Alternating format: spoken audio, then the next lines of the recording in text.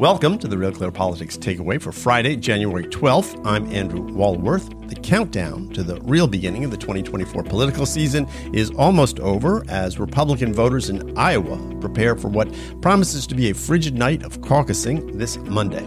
Also, President Biden responded to attacks on shipping in the Red Sea by Iranian-backed Houthi rebels when on Thursday night he authorized an airstrike against a number of targets in Yemen, controlled by the rebels, all while Secretary of Defense Lloyd Austin remains in the hospital after a disappearing act that left many Pentagon observers scratching their heads.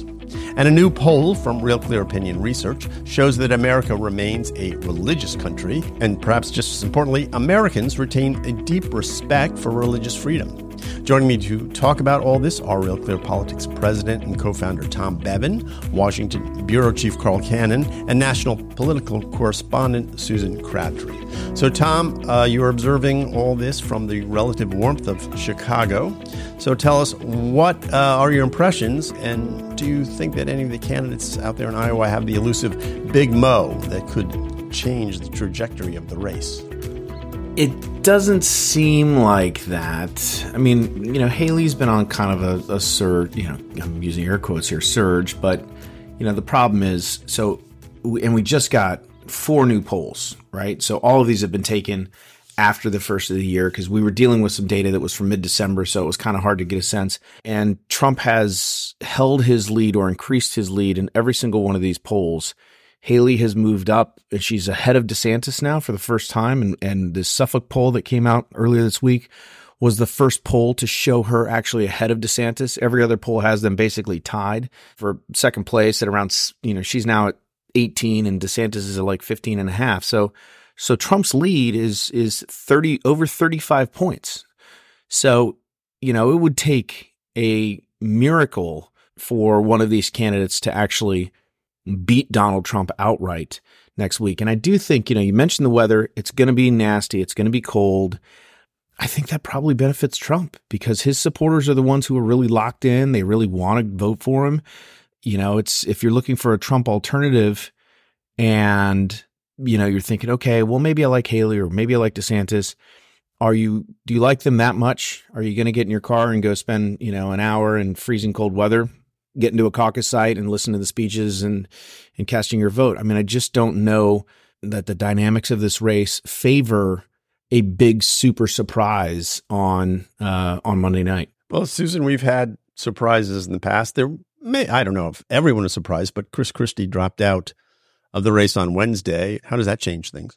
Well, I think it really only changes things in New Hampshire, which, I'm not sure is, indicative of the state of the entire race right now. We have Super Tuesday coming up after that, and we will see how Nikki Haley can do in her own state of South Carolina. What started this, it seems like, and was the CNN University of New Hampshire poll, where she was within 7 points. I think it was 39 to 32% of Trump in New Hampshire. And that was when just all of the Nikki Haley supporters said, Christie, you got to go. Our colleague Phil Wegman did a great piece, very timely, amazingly timely piece on Governor Sununu, interviewed him and said, it is time. A vote for Christie is a vote for Trump. What is your role here? Are you on a kamikaze mission? You said your role was to target Donald Trump and has been giving everybody hell on the debate stage for not targeting Trump. But here you are, you could actually guarantee his win in New Hampshire and when Nikki Haley has a chance. Now we see the other polls reflecting a movement for her, but I do think there's a lot of media support behind that because I read Political Playbook regularly, and it was always, I can't tell you how many times they used the term Haley's Comet to describe her momentum. I don't think it's necessarily a comet. I think, in that one state, she's done very well. But also you saw on the debate stage, she was saying that DeSantis was getting very desperate. But, the populist candidate, Donald Trump, seems to be maintaining his a big enough lead. And with the snow and the Arctic winds on Monday, I don't know if DeSantis or Haley can really carve into that huge lead. Well, Carl, I read your morning note this morning. This is Friday's morning note, which I highly commend to people if they haven't read it. You wrote about Christie, and you sort of give him a mixed report card, at least regarding how he exited the race. So what did you like and what did you not like about the way he suspended his campaign? And we should note that they always suspend their campaigns. They never actually quit the race. They're just taking a little time out to reevaluate. I think that's actually a term of art that they have to do because of the FEC, so they continue to raise money. And I looked into that once and did a story about it many years ago, but he's out. He's not, he's done. It's not a mystery with Christie. The thing about Christie is who he normally talks about is Chris Christie. Now, it was his campaign, so okay. But the way he went on reminded me 11 and a half years ago, he was the keynote speaker at the Republican National Convention introducing Mitt Romney, and he barely talked about Mitt Romney. It was the most unusual keynote speech in American political history. He talked for 24 minutes, and I didn't have a stopwatch, but 23 and a half minutes were about Chris Christie and maybe 30 seconds about Mitt Romney. And so, he has a very high self-regard, and I guess you have to be if you're in, politics at that level. But what he did was not just the hot mic moment where he said, Haley's going to get smoked. Maybe he is, maybe she is, maybe she isn't. But then he basically criticized all of the other people in the race, not just Trump, who he said was unfit to be president, but all of the others, because they won't say Trump's unfit to be president in his language. So they're unfit to be president. This is Christie saying. He said that the moment that he realized all was lost was when early in the debate, when the moderator asked if Trump's convicted of a crime, will you still support him? And they all raised their hands. He gave a little dig to DeSantis. He said, at least Ron looked to see if the others raised their hand, which is funny. But he said they're all raised their hand, proving they're all unfit to be president. But it's like Christie doesn't get the moral of his own story. He's having to quit the race because that's not where the Republican electorate is right now. That was the sort of uber Christie part. I'm right and everybody else is wrong and I'm great. And if you don't know it, you're really unfit to even be listening to me, but go ahead and listen to me because I like talking. That's the Christie that wears thin. The Christie that was good, he talked about immigration in a way. It was, it's the answer. And he didn't demonize the immigrants. He demonized the craven leadership of this country. These, the border is essentially open now, and people are basically giving citations to show up, in court, on August 33rd, 2031. Yeah, whatever. And so, Christie says, These people are coming here. Why are they coming here? Because they want to be in America, because America is still a land of hope and a land of opportunity. And he meant, the chattering class, the elites in both parties, we ought to believe in this country as much as they do. I thought it was the line of the year. I made it my quote of the day, my quote of the week this morning. But that's right. And there's a larger point there, which is that you can see the outlines of a grand bargain. The conservatives will say, okay, we need more immigration. But then they say the liberals, okay, but you've got to stop demonizing America and claiming we're a racist country in all our institutions. You got to quit proselytizing in the public schools and Congress and all your campaigns. Obviously, we're not a racist country. We're taking in millions, 1.5 million legally every year and millions illegally, and almost all those people come from third world countries. So these people love America, and you say you love them. Everything you don't love is America itself and our founding. Knock that crap off. So that was the part about Christie that was interesting, but he didn't talk about that during the campaign. He just talked about how much he loathes Trump, and he just didn't get any traction on that. Tom, does it matter that Christie got out, do you think? It might. Let's see what happens on Monday. I mean, again, I've said this before. I mean, if Haley overperforms and Trump underperforms, then there'll be a narrative that she's surging and he's vulnerable. And if it gets to New Hampshire, if that carries through, you got a week of great media coverage for Nikki Haley. We don't have any polls. I mean, Trump's lead in New Hampshire has already shrunk to under 20 points. And all of those polls still have Chris Christie in them. He's at about 11%. So, when we get some new data, not talking about Chris Christie, I think most of his supporters are going to migrate to Nikki Haley. And so she should be even closer. So yeah, I think there's a potential that it matters in New Hampshire that Chris Christie got out in advance of that vote and gives an opportunity. And we'll see whether that opportunity blossoms or not. I just want to give listeners a sense of the timeline here. So Iowa's Monday and January 23rd. So there's 8 days until New Hampshire. And then there's more than a month. It's February 24th, right? That we have South Carolina. So there is some time for things to ripen, evolve, change. But Susan, just in terms of Monday, I'm sure you'll be watching. Hopefully you won't be in Iowa. Is anyone going to Iowa for us this time around? Or I will be in Iowa. Tom will be in Iowa. Well, Tom will be bundled up in I'll be driving to Iowa on Monday. So hopefully the roads will be clear. In near blizzard conditions. It's going to be awesome.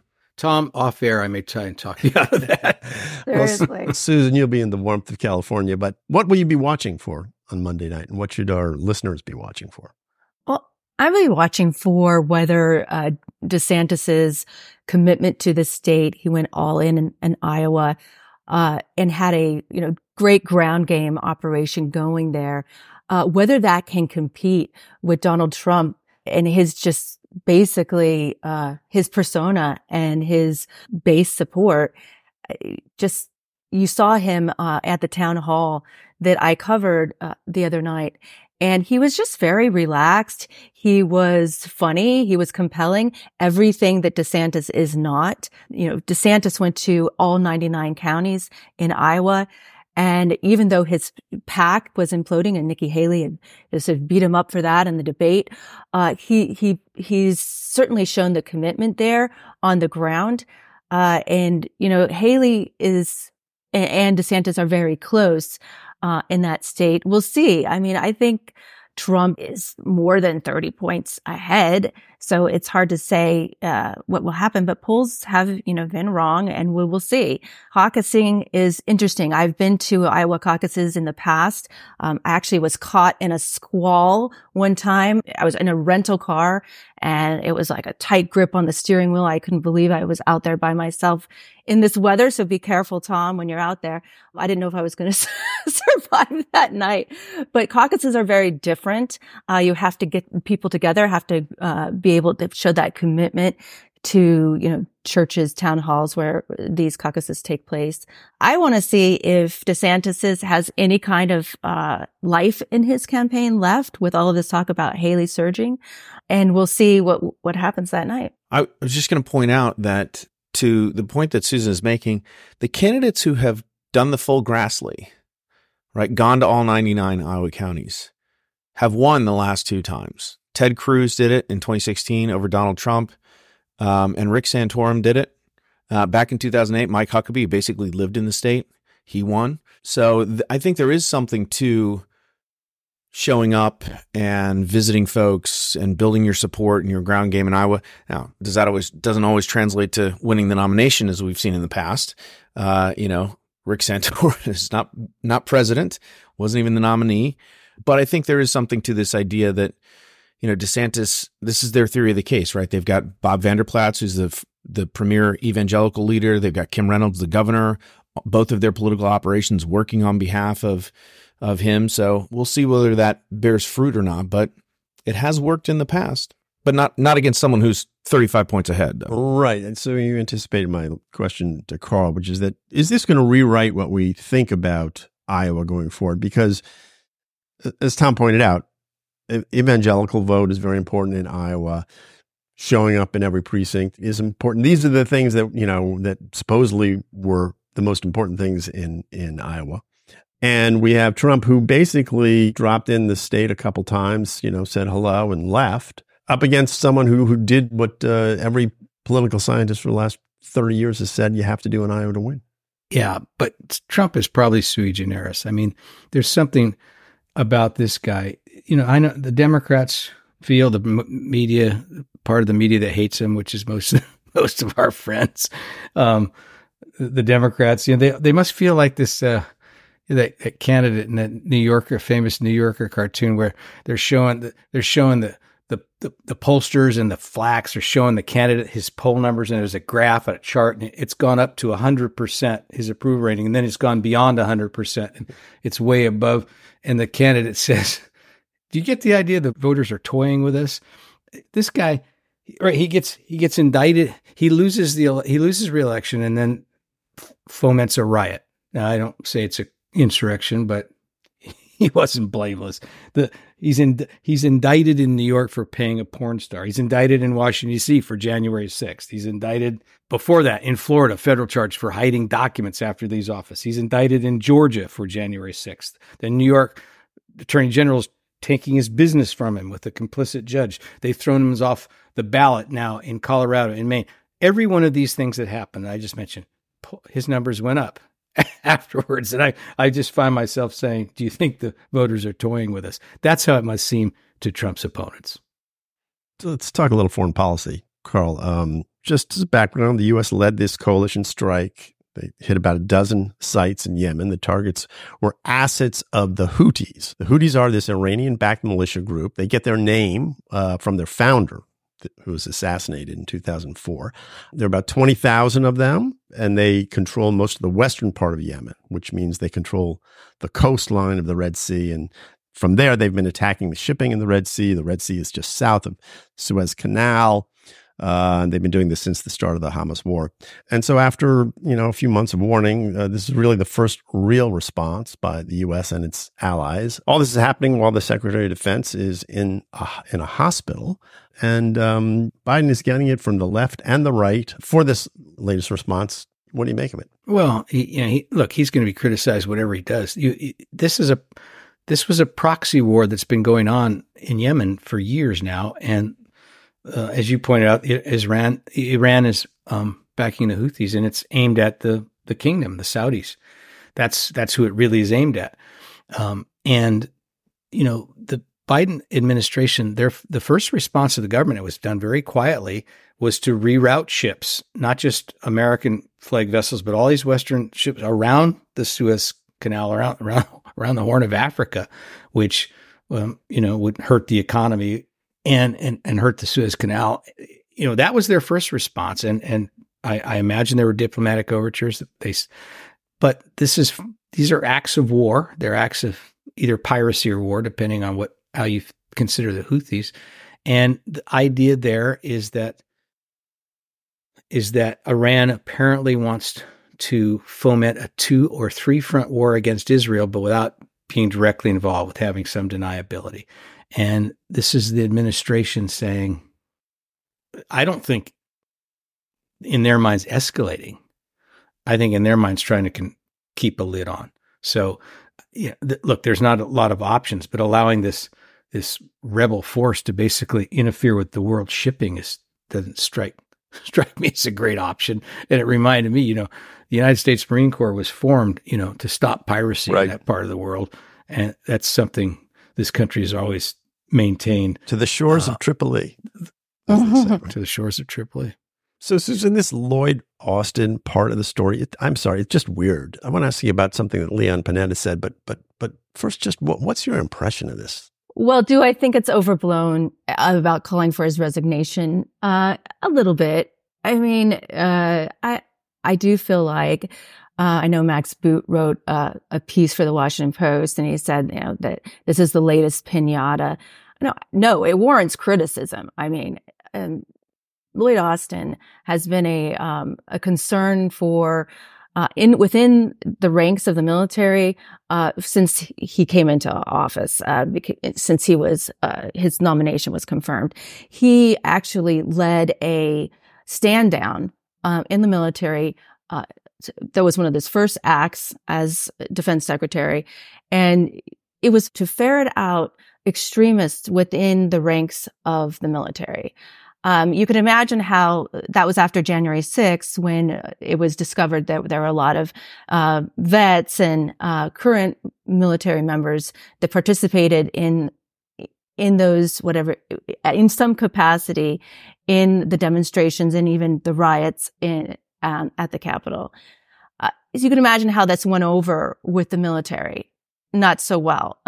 You had members of Congress coming forward and saying, basically, for a woke agenda, you just wasted 5 million hours of the military's time. So that's how his tenure as defense secretary started. Now we have this issue. I do think it's a concern when you have so much going on. I don't quite understand it. Why did he think that he could keep a secret? Well, think about this, Susan. What happened?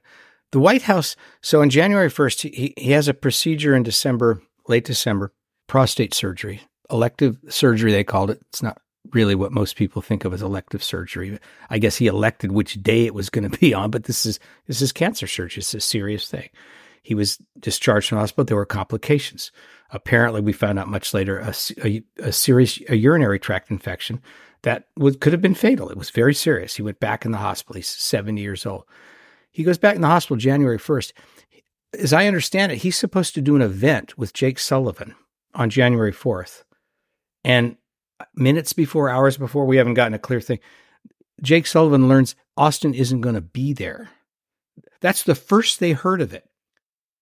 The Deputy Secretary of Defense, who was in Puerto Rico, didn't know about it. He was in the hospital for 3 or 4 days, and he didn't tell anyone. He didn't tell his superior officer, is the Commander-in-Chief of the Armed Forces of America, Joe Biden. He didn't tell his deputy. He didn't tell the vice president. What is it? That's not what a Secretary of Defense does. That it's kind of unheard of. This idea that we can't criticize him for any number of reasons. It's inexplicable. It beggars belief. What was he thinking? No, I totally agree. I don't know if it's a fireable offense, but fireable. He ought to resign.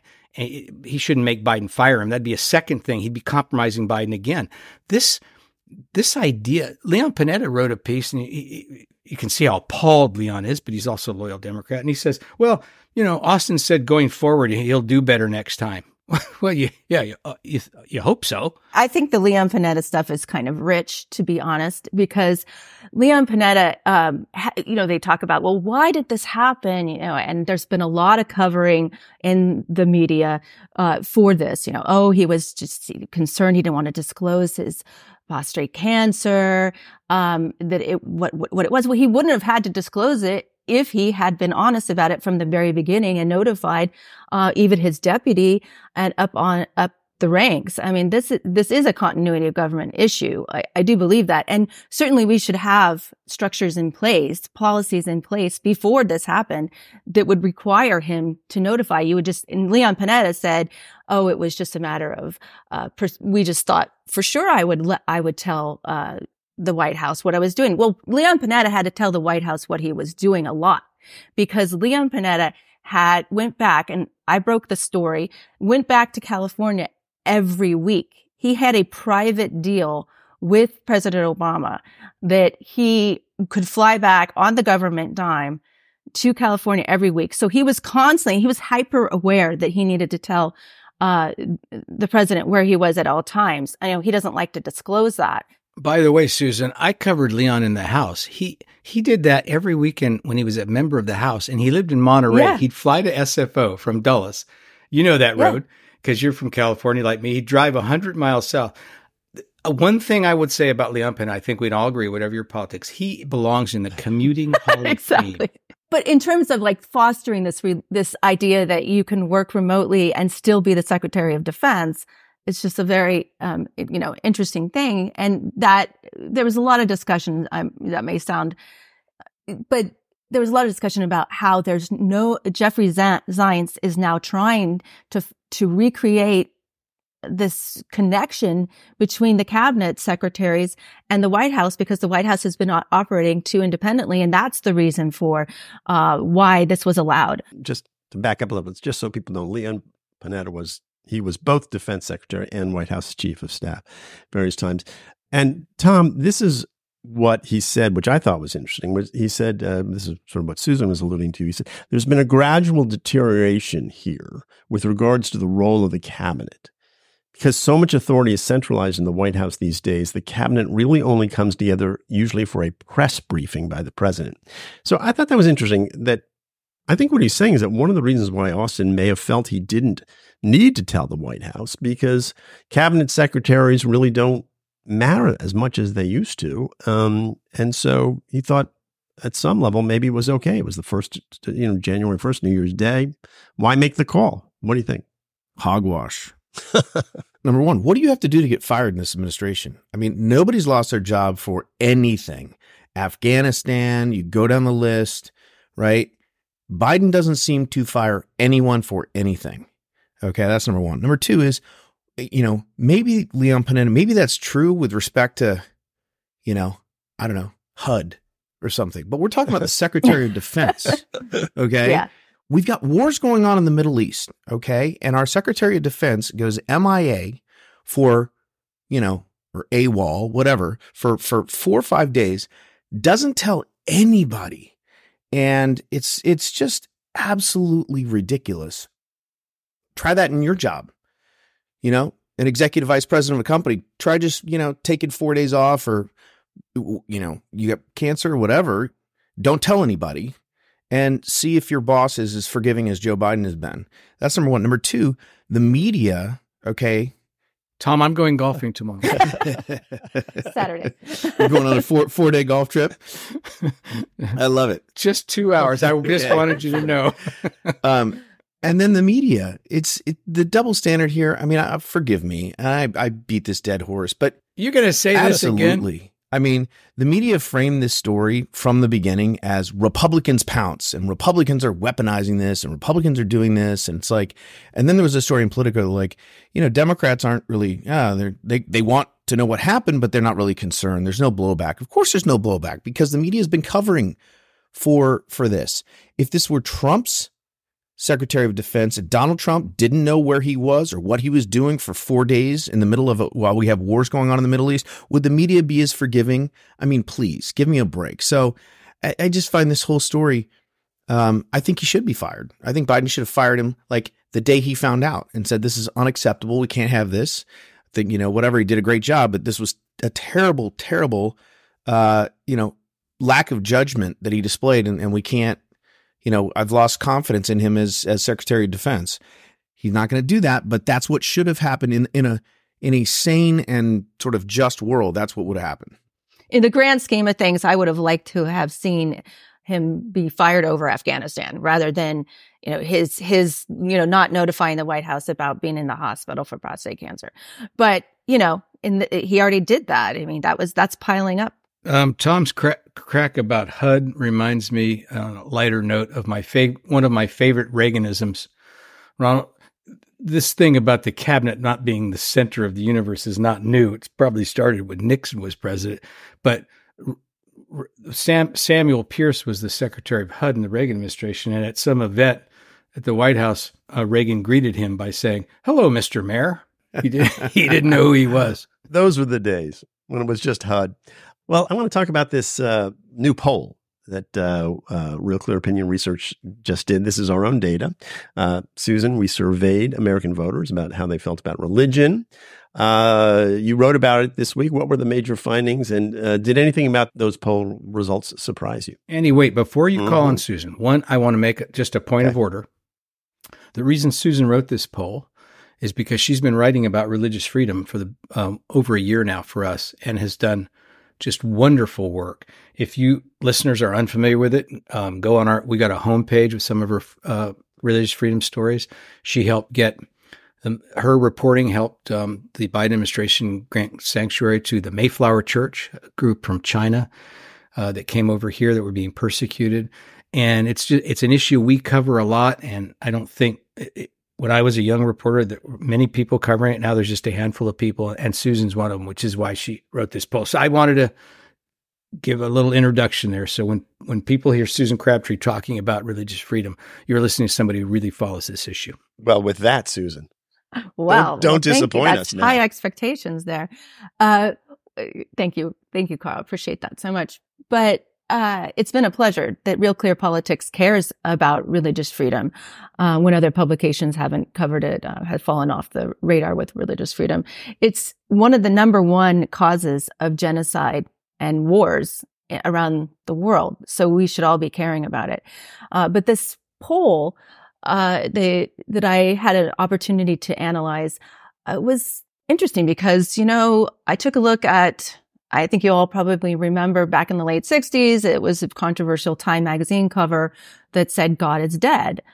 They were, evaluating in the middle of the late 60s in a radical intellectual thought that maybe, the country or even religion didn't necessarily need a God per se in theology, strangely enough. Well, it turns out they were well off the mark even back then, and this poll shows certainly today. The respondents of the poll were asked a series of questions about their beliefs, spiritual and mystical entities. They were asked what they had, if they believed in God, the devil, miracles, heaven, hell. All the topics listed, God was the one that came out the strongest, with 85% reporting that they believe in a creator, compared to just 15% that didn't believe. And so, I thought that was surprising.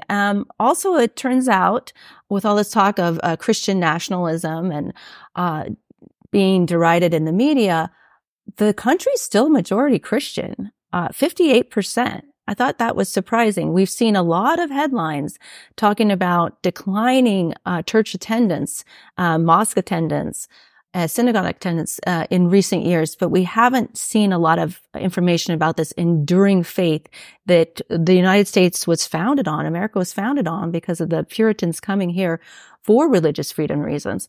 And the most encouraging point of the poll I've thought was that 94% of those responding said they believed that religious freedom is a fundamental right and should be a fundamental right in this country. I'm not sure with all of the headlines we've seen lately about the rise in anti-Semitism and the rise in Islamophobia, whether we recognize that as a country, that 94% of Americans do believe that religious freedom, that is, pluralistic ideas, tolerance, the right to practice what you believe and in the way you want to do it, or not to practice at all, is something that we have as a fundamental right as Americans. There's two things I would add to that in that poll that were interesting. I found one was that large majorities of Americans are worried about anti-Semitism and Islamophobia. There's a partisan divide. It's not slight, but it's more Democrats are worried about Islamophobia, more Republicans are worried about anti-Semitism, hatred against Jews. But more than two-thirds of Americans of all stripes are worried about this. In other words, America is still a place that not only believes that you have the right, tolerance, but is opposed to those who don't show tolerance. And that's, that's a reassuring thing. If you've been following, these poor Ivy League presidents who, besmirch themselves, that's not where the American people are. And the other thing that's interesting about it to me, we've heard if you're in this world that Susan and I are, and you follow the trends in religious beliefs in this country and people of faith, there's this new generation. It's like the great unawakening. They are less tied into organized religion than any generation in American history by far. They're called nuns in the Pew Religious Polling made that. Not nuns like Catholic nuns, nuns like NONES, nuns. And the nun is, you ask them, are you affiliated to Judaism, Protestant, Catholic? They say none. They have no religious affiliation, no denominational affiliation. These numbers show that Americans are still, even people who would answer none to that, a lot of them, a majority of them, are still spiritual people. They still believe in a higher power, and they still believe there's a purpose to life that maybe transcends, self-interest and selfish material aims. We didn't get into that level in the survey, but if you're a person of faith, this poll is encouraging. I was struck by the fact that I think 85% say believe in God, but we also believe in a lot of other things. 57% said they believe in aliens. 61% say they believe in ghosts. 70% say they believe in the devil. So what do you make of that? I mean, it does sound like, on the one hand, I suppose it's good news that it's still a religious country. On the other hand, we believe in a lot of nutty stuff. Don't forget that 45.8% of people still believe in witches. Oh, that was right. That was on the list as well. We didn't ask about Santa Claus. That was the one that I asked about. But go ahead, Elvis. Points taken. I mean, you can get, if you ask, UFOs, whatever. I mean, you'll get a decent percentage of folks who believe in a variety of things. But I think the overall tone, to Carl's point, I wouldn't have expected the numbers to be this high. 85.4% believe in God, 84.7% believe in heaven, 83% still believe in miracles, and that in God we trust should remain on our money and in our buildings. Jesus is the Son of God, 80.3%. Those are big numbers. I mean, those are overwhelming majorities who believe in God and heaven and basically, fundamental religious beliefs. And so I think that is encouraging. That is, we do hear about the churches emptying out, secularism's taking hold, et cetera, et cetera. When they asked what your religion is, I think, atheism was down at 5 or 6%, agnosticism down at, basically the same level. So maybe we are more of a religious country than we are led to believe by our media and by some of the stories that we read in the news every day. Although the agnostics have the best bumper sticker. Which is? Militant agnostic in bold letters, and then in letters under that, I don't know and you don't either, exclamation point. Well, Carl, I want to circle just back to something which was this sort of religious tolerance, I guess, and this idea that people do recognize that prejudice against Jews and against Muslims is a problem in the country. 78% said prejudice against Jews were a problem. 66% felt prejudice against Muslims were a problem. 94%, I think we said that before, said they believe religious freedom is a fundamental right. I mean, that has to give us some hope, I think, that there is a recognition of the importance of tolerance in a society where we don't hear a lot about Americans being tolerant. Andy, it's a Central American trait. Now, I'm reading a book about the Deerfield Massacre of 1704 and the bad blood between the Jesuits and the Puritans in Massachusetts in the 18th century is no joke. But having said that, Benjamin Franklin, he said, he spoke in a more verbiage archaic today, but he said that,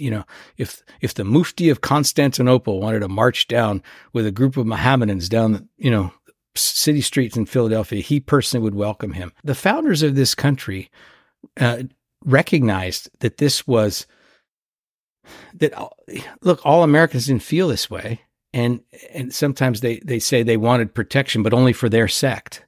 So, but that there was a larger principle involved here, and people got it. George Washington wrote a famous letter to the rabbi of Rhode Island and expressing the same thing. This is a foundational American. It's a founding idea of our country, as that people should have the right to worship God in their way or not worship, as Susan pointed out, and that government doesn't have the right to interfere with that, and other people don't have the right to interfere with that. And I would just say it's gratifying that all these years later, we're going through upheaval in this country, but that's still not only a majority view, 94% view. You can't get 94% on any question, but you got it on this. And so in that sense, Americans, are at least they express this principle. They don't always live it, but they get how important, how fundamental that is for us as a people, but also for the world. Well, I think that's a good note to end this podcast on. I want to thank Susan Crabtree, Carl Cannon, and Tom Bevan. If you haven't already, you should check out the newest podcast from Real Clear Politics. It's called Poll Position. It's where Tom talks all things polling with leading public opinion experts. It's great because it not only talks about the numbers, some of the stuff that we talk about here, but it really gets into how polling works, what pollsters are doing to try to keep up with changes in technology and demographics. So I recommend it to you. As ever, I urge you to go to Real Clear Politics, read one article from a writer or publication with whom you disagree. Thank you for listening. Until next time, for Real Clear Politics, I'm Andrew Walworth.